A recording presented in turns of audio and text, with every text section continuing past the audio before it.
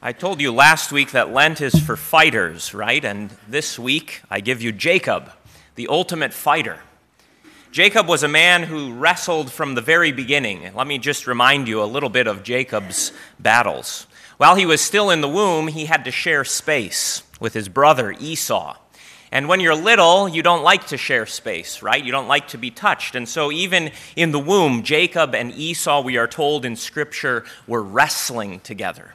And they were wrestling in such a fashion that their mother got the idea that this wasn't normal. This wasn't just normal twin kind of pregnancy stuff. And she inquired of the Lord what it meant, and God told her. God told her what it meant, that Jacob and Esau would struggle with one another, but that the older would serve the younger. And when they were born, out came Esau first, the older. And quick behind him was little Jacob, the fighter. Little Jacob, the wrestler, was holding on to Esau's heel. But it had been said that the older would serve the younger. And yet throughout their life, those two brothers, Jacob and Esau, were constantly in turmoil. They were constantly fighting. Jacob's first battles, his first wrestlings were with his brother Esau. You remember the story, perhaps, of how Esau was the one who was loved by his father Isaac, but it was Jacob who was loved by his mother. And it was Esau who didn't really care very much about the birthright. He didn't care that his father loved him, and so he was willing to sell his birthright to Jacob. And Jacob, well, he loved that birthright. He was after it. That's what he wanted to grab hold of. That's why he was holding on to Esau's heel, even as a little baby boy, and so he was quick. He was quick to sell his brother a pot of stew in exchange for the birthright. Jacob didn't just wrestle, though, with Esau. He wrestled with his father as well, with Isaac. You may recall the story how when Isaac was old and full of days and he could no longer see, and it was time to give the blessing, to officially bless his son, the one who God had said, the younger, should have the blessing, Isaac didn't want to, because Isaac loved Esau. And so Jacob and his mother had to concoct this whole scheme. You may remember the story, how Jacob was dressed up like his brother Esau. Esau was out hunting in the field, and Rebekah said to Jacob, "Quick, put on skins of a lamb over yourself so that you feel like Esau, and go into your father, and here, take this stew to him like he loves, and tell him that you're Esau so that he blesses you."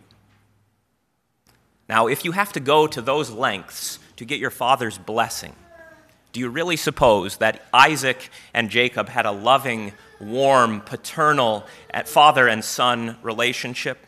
Probably not, right? Jacob had to wrestle not only with his brother Esau, but he had to wrestle with his father Isaac to get the blessing that God had said from the beginning would be his. But Jacob was a fighter, and so he did it. He fought with Esau, he fought with Isaac, and he didn't stop there. When he left home, because his brother Esau wanted to kill him, when he left home, he had to wrestle with his uncle, Laban. How many of you have a family like this?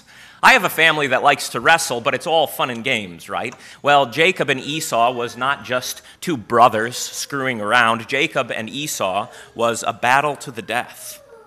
And Jacob, when he finally left home, he moved in with his uncle Laban. And you may again remember the story of how Jacob had to wrestle, how he had to strive and struggle with his uncle Laban.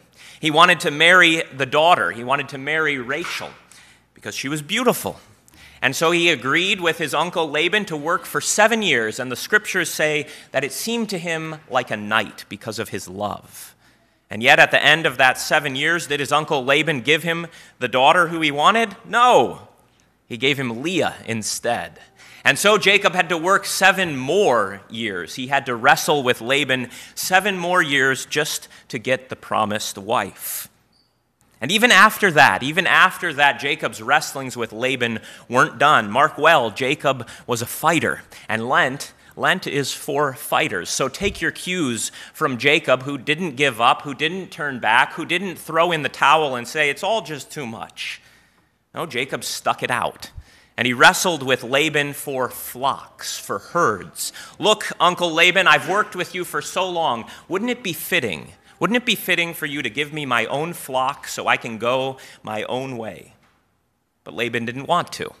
And so there was this whole scenario where Jacob could have the spotted sheep, but Laban would have the pure ones. And so Jacob, again, as a fighter, had to wrestle with his uncle Laban, and he had a scheme worked out whereby he knew how to breed the spotted lambs that would fill up his flock.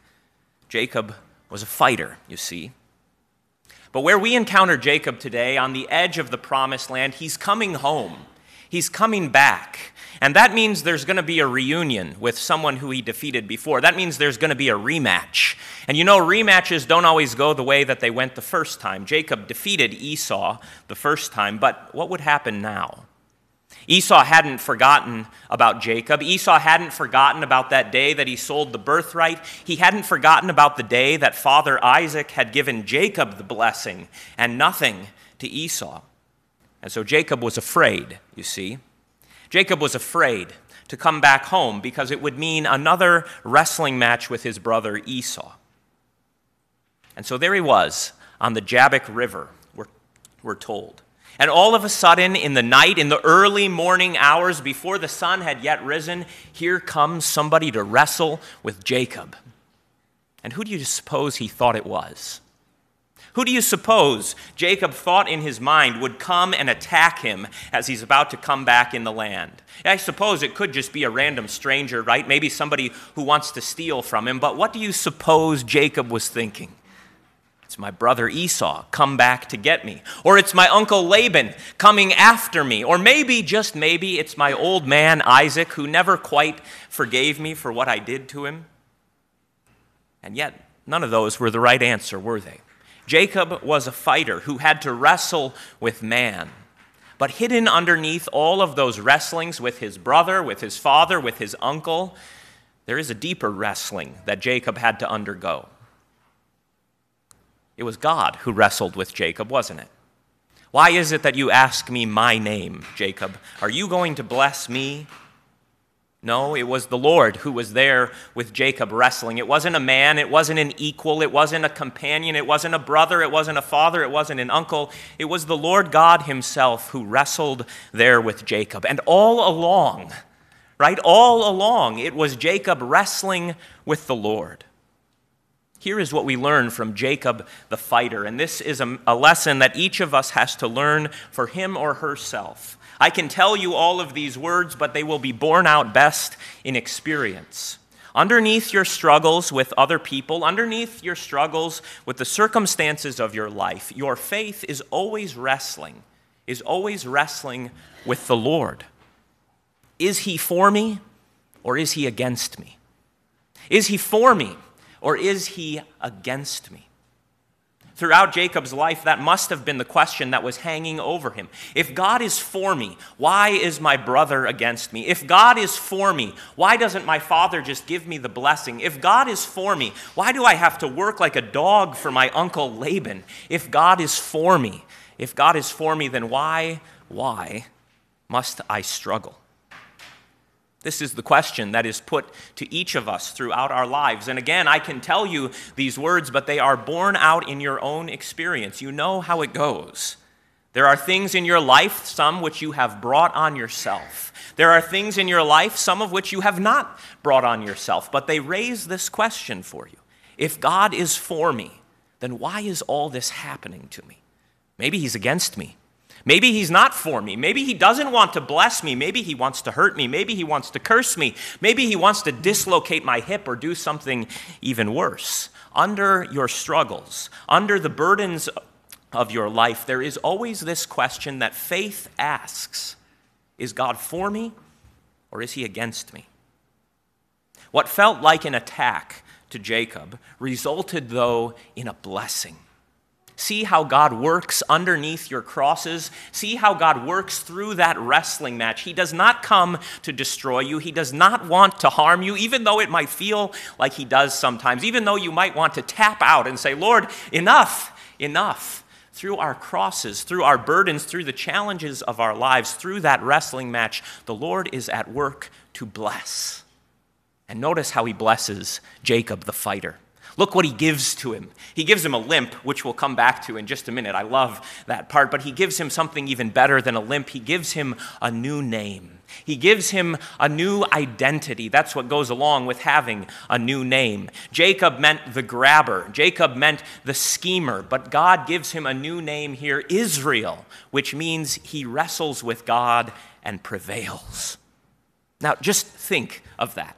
The Lord God comes and wrestles with Jacob. The outcome should be obvious, right? God is going to win, isn't he?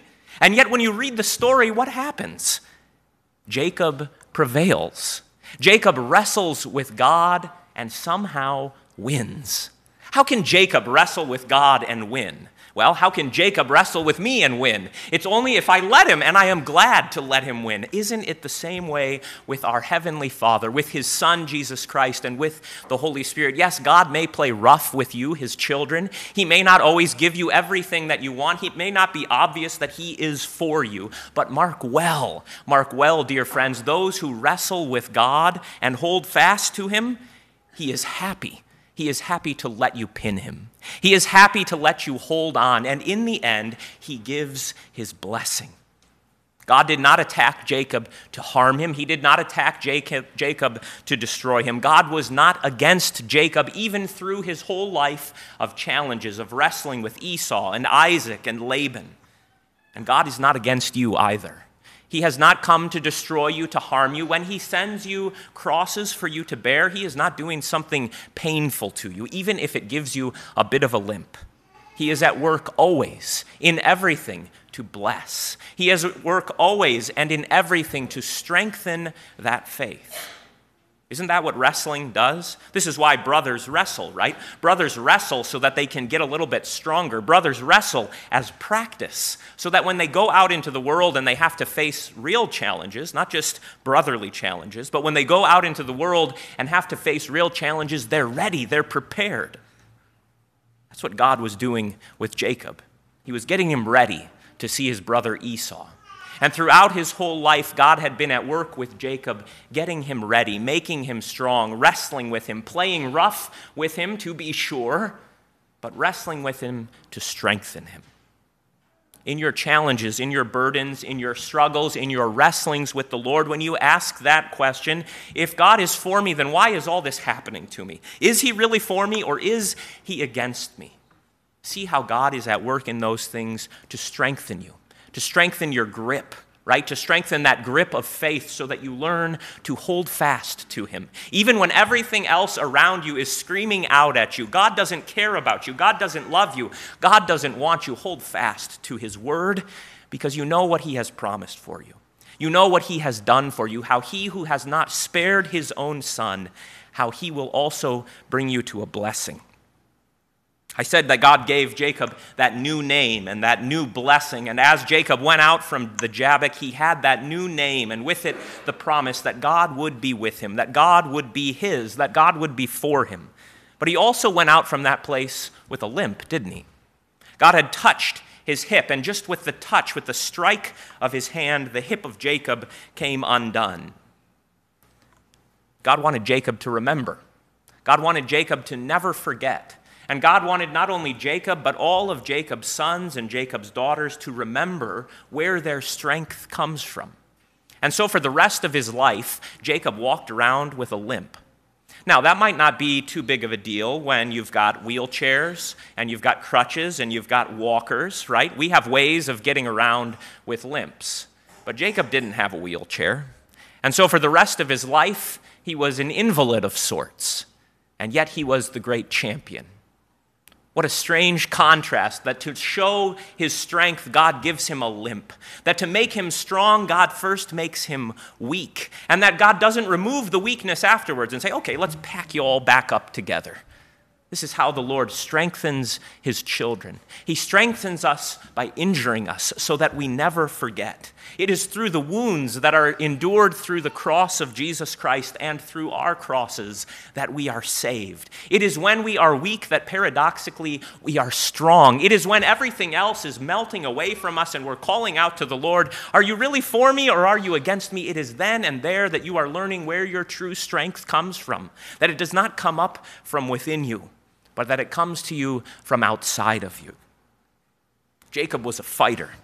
Jacob was a fighter, and Lent is for fighters. So learn well this morning from Jacob. Learn from your father Jacob how to hold fast to the Lord. And learn what the Lord is at work doing even when it seems he is against you. He is at work to bless you, to make you strong, to wrestle with you like a father wrestles with his child, like a brother wrestles with a brother, not to harm, not to hurt, not to cast off, but so that you learn to hold fast. For here's the wonderful thing: all those who hold fast to the Lord have a share in this name. You are Israel, just like Jacob was Israel. You are those who wrestle with God and who hold fast. You are those who he has given his promises to in the waters of holy baptism, who he renews his promises to in the food of his altar, so that you would hold fast and be strengthened in the true faith to face whatever challenge is in front of you. Jacob was a fighter. Lent is for fighters. Learn to fight like Jacob by holding fast to what the Lord gives, and you will find that in the end he gives only blessings. He gives only blessings, even if they bring a limp. Endure your limps. Rejoice in your limps. Suffer the limps that the Lord gives, for under that limp comes his blessing and his promise that he is for you as your father, that he is for you as your brother, that he is for you as your Savior. To him be the glory now and always. Amen.